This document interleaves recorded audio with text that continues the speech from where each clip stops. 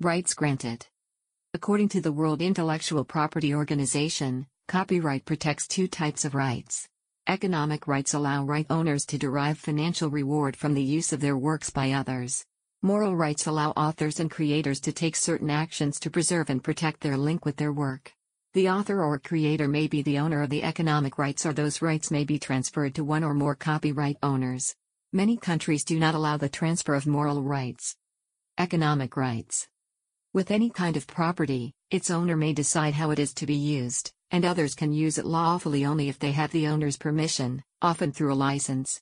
The owner's use of the property must, however, respect the legally recognized rights and interests of other members of society. So the owner of a copyright-protected work may decide how to use the work, and may prevent others from using it without permission.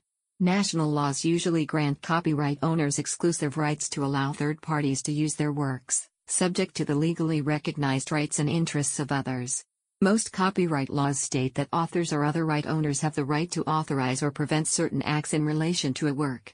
Right owners can authorize or prohibit reproduction of the work in various forms, such as printed publications or sound recordings. Distribution of copies of the work. Public performance of the work. Broadcasting or other communication of the work to the public. Translation of the work into other languages, and adaptation of the work, such as turning a novel into a screenplay.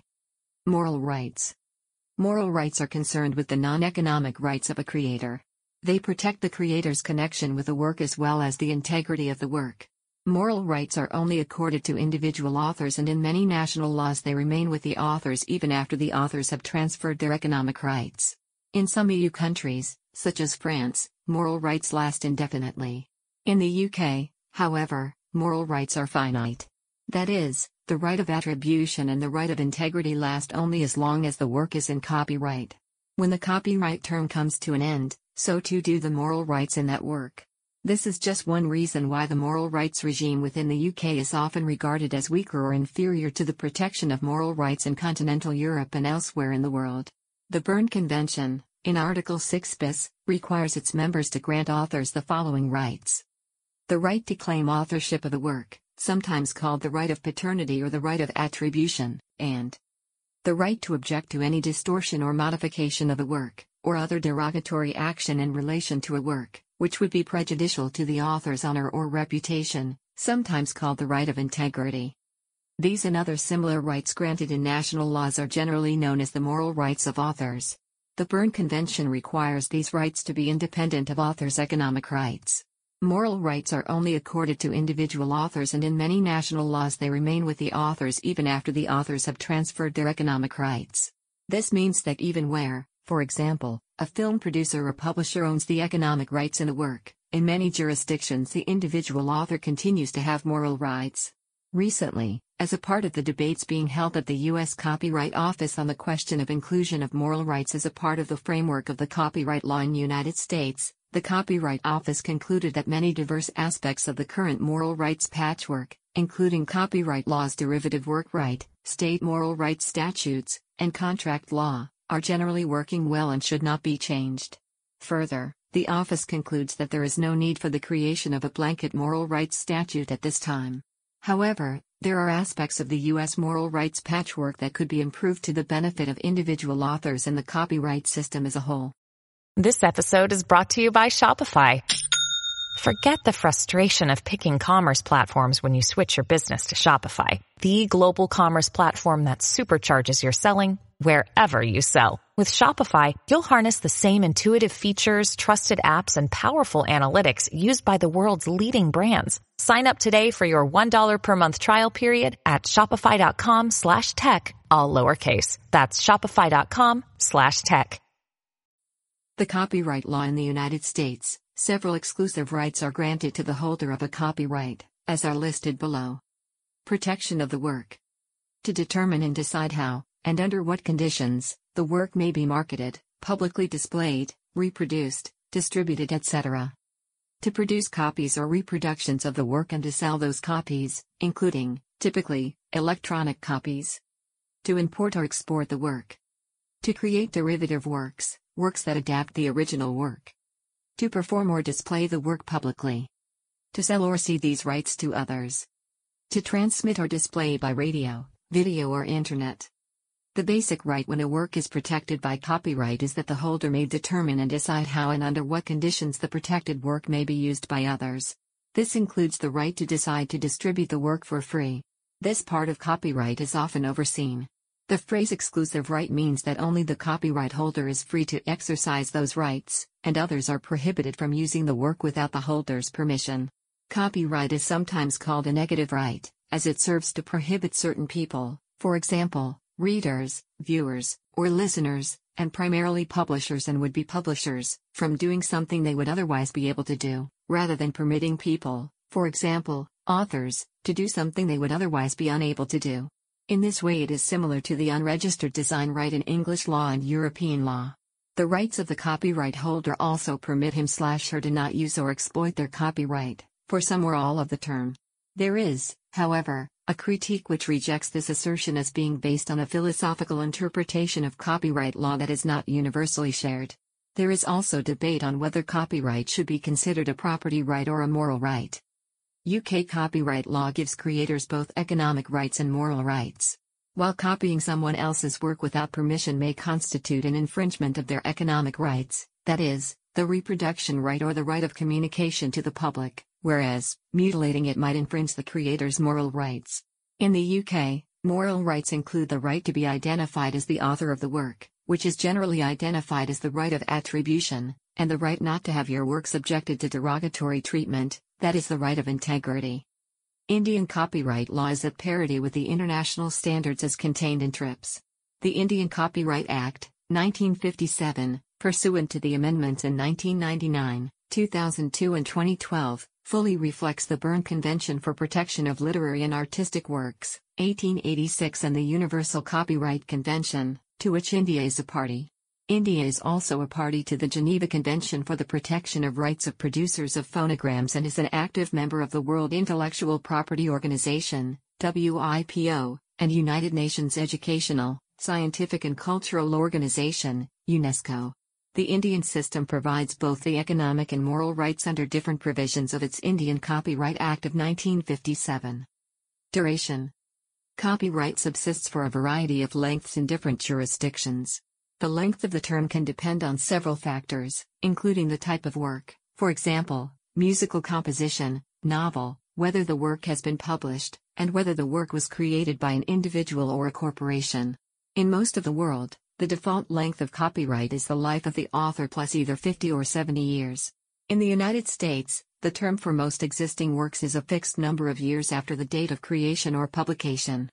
Under most countries' laws, for example, the United States and the United Kingdom, copyrights expire at the end of the calendar year in which they would otherwise expire. The length and requirements for copyright duration are subject to change by legislation, and since the early 20th century there have been a number of adjustments made in various countries, which can make determining the duration of a given copyright somewhat difficult.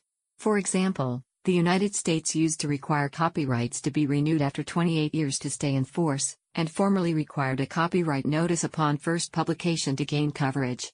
In Italy and France, there were post-wartime extensions that could increase the term by approximately 6 years in Italy and up to about 14 in France. Many countries have extended the length of their copyright terms, sometimes retroactively. International treaties establish minimum terms for copyrights, but individual countries may enforce longer terms than those.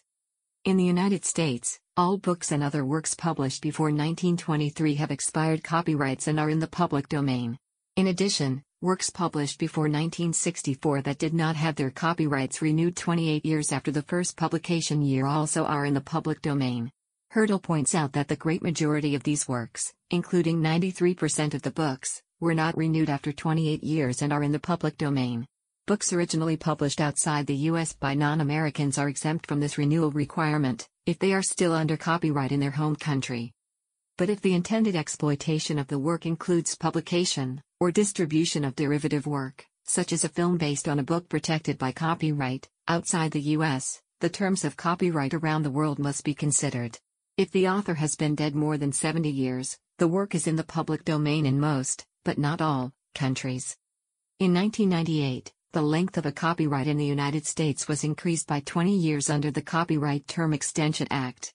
This legislation was strongly promoted by corporations which had valuable copyrights which otherwise would have expired, and has been the subject of substantial criticism on this point.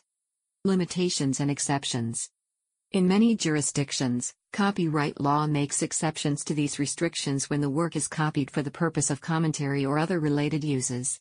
United States copyright law does not cover names, titles, short phrases or listings, such as ingredients, recipes, labels, or formulas.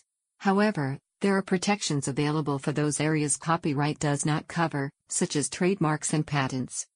Idea-expression dichotomy and the merger doctrine. The idea-expression differentiates between ideas and expression, and states that copyright protects only the original expression of ideas, and not the ideas themselves. This principle, first clarified in the 1879 case of Baker v. Selton, has since been codified by the Copyright Act of 1976 at 17 U.S.C. Section 102b. When you need mealtime inspiration, it's worth shopping Kroger, where you'll find over 30,000 mouth-watering choices that excite your inner foodie. And no matter what tasty choice you make, you'll enjoy our everyday low prices, plus extra ways to save, like digital coupons worth over $600 each week. You can also save up to $1 off per gallon at the pump with fuel points. More savings and more inspiring flavors make shopping Kroger worth it every time. Kroger, fresh for everyone. Fuel restrictions apply. The first sale doctrine and exhaustion of rights. Copyright law does not restrict the owner of a copy from reselling legitimately obtained copies of copyrighted works, provided that those copies were originally produced by or with the permission of the copyright holder. It is therefore legal, for example, to resell a copyrighted book or CD. In the United States, this is known as the first sale doctrine, and was established by the courts to clarify the legality of reselling books in second-hand bookstores. Some countries may have parallel importation restrictions that allow the copyright holder to control the aftermarket. This may mean, for example, that a copy of a book that does not infringe copyright in the country where it was printed does infringe copyright in a country into which it is imported for retailing. The first sale doctrine is known as exhaustion of rights in other countries and is a principle which also applies, though somewhat differently, to patent and trademark rights. It is important to note that the first sale doctrine permits the transfer of the particular legitimate copy involved. It does not permit making or distributing additional copies. In Kurtzing v. John Wiley & Sons Incorporated, in 2013, the United States Supreme Court held in a 6-3 decision that the first sale doctrine applies to goods manufactured abroad with the copyright owner's permission and then imported into the U.S. without such permission. The case involved a plaintiff who imported Asian editions of textbooks that had been manufactured abroad with the publisher plaintiff's permission. The defendant, without permission from the publisher, imported the textbooks and resold on eBay. The Supreme Court's holding severely limits the ability of copyright holders to prevent such importation. In addition, copyright, in most cases, does not prohibit one from acts such as modifying, defacing, or destroying his or her own legitimately obtained copy of a copyrighted work, so long as duplication is not involved. However, in countries that implement moral rights, a copyright holder can in some cases successfully prevent the mutilation or destruction of a work that is publicly visible. Fair use and fair dealing. Copyright does not prohibit all copying or replication. In the United States, the fair use doctrine, codified by the Copyright Act of 1976 as 17 U.S.C. Section 107, permits some copying and distribution without permission of the copyright holder or payment to same. The statute does not clearly define fair use, but instead gives 4 non-exclusive factors to consider in a fair use analysis. Those factors are: the purpose and character of one's use, the nature of the copyrighted work, what amount and proportion of the whole work was taken, and the effect of the use upon the potential market for or value of the copyrighted work. In the United Kingdom and many other Commonwealth countries, a similar notion of fair dealing was established by the courts or through legislation. The concept is sometimes not well defined. However, in Canada, private copying for personal use has been expressly permitted by statute since 1999.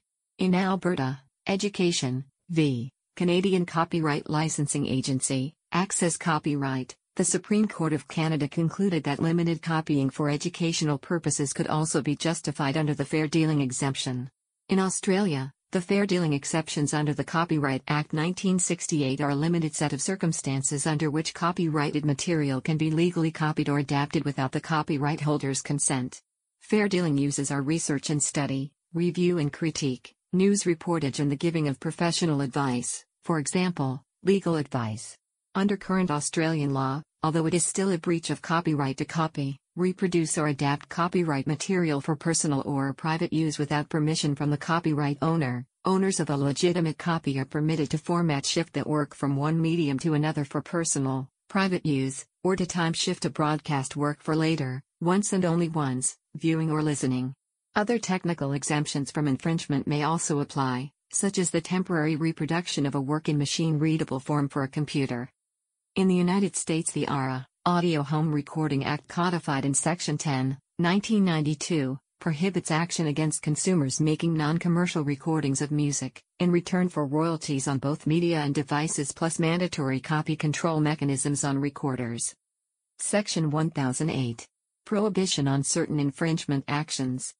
No action may be brought under this title alleging infringement of copyright based on the manufacture, importation, or distribution of a digital audio recording device, a digital audio recording medium, an analog recording device, or an analog recording medium, or based on the non-commercial use by a consumer of such a device or medium for making digital musical recordings or analog musical recordings.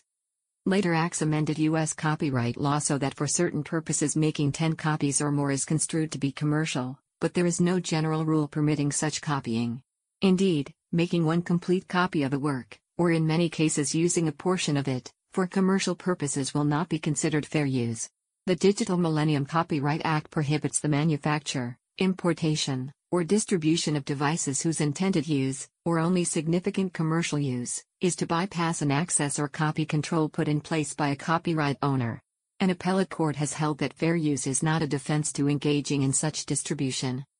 EU copyright laws recognize the right of EU member states to implement some national exceptions to copyright. Examples of those exceptions are photographic reproductions on paper or any similar medium of works, excluding sheet music, provided that the right holders receives fair compensation. Reproduction made by libraries, educational establishments, museums or archives, which are non-commercial. Archival reproductions of broadcasts. Uses for the benefit of people with a disability. For demonstration or repair of equipment. For non-commercial research or private study. When used in parody. Accessible copies. It is legal in several countries including the United Kingdom and the United States to produce alternative versions, for example, in large print or braille, of a copyrighted work to provide improved access to a work for blind and visually impaired people without permission from the copyright holder. Transfer, assignment and licensing. A copyright, or aspects of it, for example reproduction alone, all but moral rights, may be assigned or transferred from one party to another.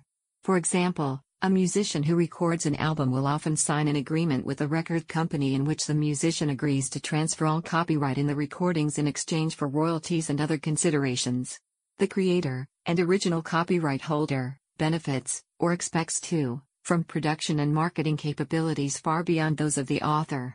In the digital age of music, music may be copied and distributed at minimal cost through the internet. However, the record industry attempts to provide promotion and marketing for the artist and their work so it can reach a much larger audience. A copyright holder need not transfer all rights completely, though many publishers will insist. Some of the rights may be transferred, or else the copyright holder may grant another party a non-exclusive license to copy or distribute the work in a particular region or for a specified period of time. A transfer or license may have to meet particular formal requirements in order to be effective. For example, under the Australian Copyright Act 1968, the copyright itself must be expressly transferred in writing. Under the U.S. Copyright Act, a transfer of ownership in copyright must be memorialized in a writing signed by the transferor. For that purpose, ownership in copyright includes exclusive licenses of rights. Thus, exclusive licenses, to be effective, must be granted in a written instrument signed by the grantor.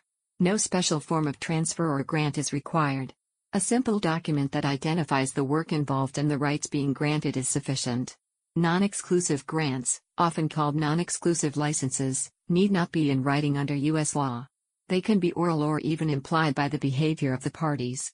Transfers of copyright ownership, including exclusive licenses, may and should be recorded in the U.S. Copyright Office.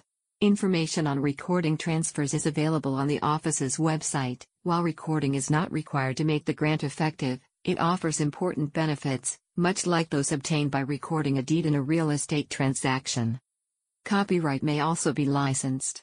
Some jurisdictions may provide that certain classes of copyrighted works be made available under a prescribed statutory license, for example, musical works in the United States used for radio broadcast or performance. This is also called a compulsory license, because under this scheme, anyone who wishes to copy a covered work does not need the permission of the copyright holder, but instead merely files the proper notice and pays a set fee established by statute, or by an agency decision under statutory guidance, for every copy made. Failure to follow the proper procedures would place the copier at risk of an infringement suit. Because of the difficulty of following every individual work, copyright collectives or collecting societies and performing rights organizations, such as ASCAP, BMI, and SESIC, have been formed to collect royalties for hundreds, thousands and more works at once.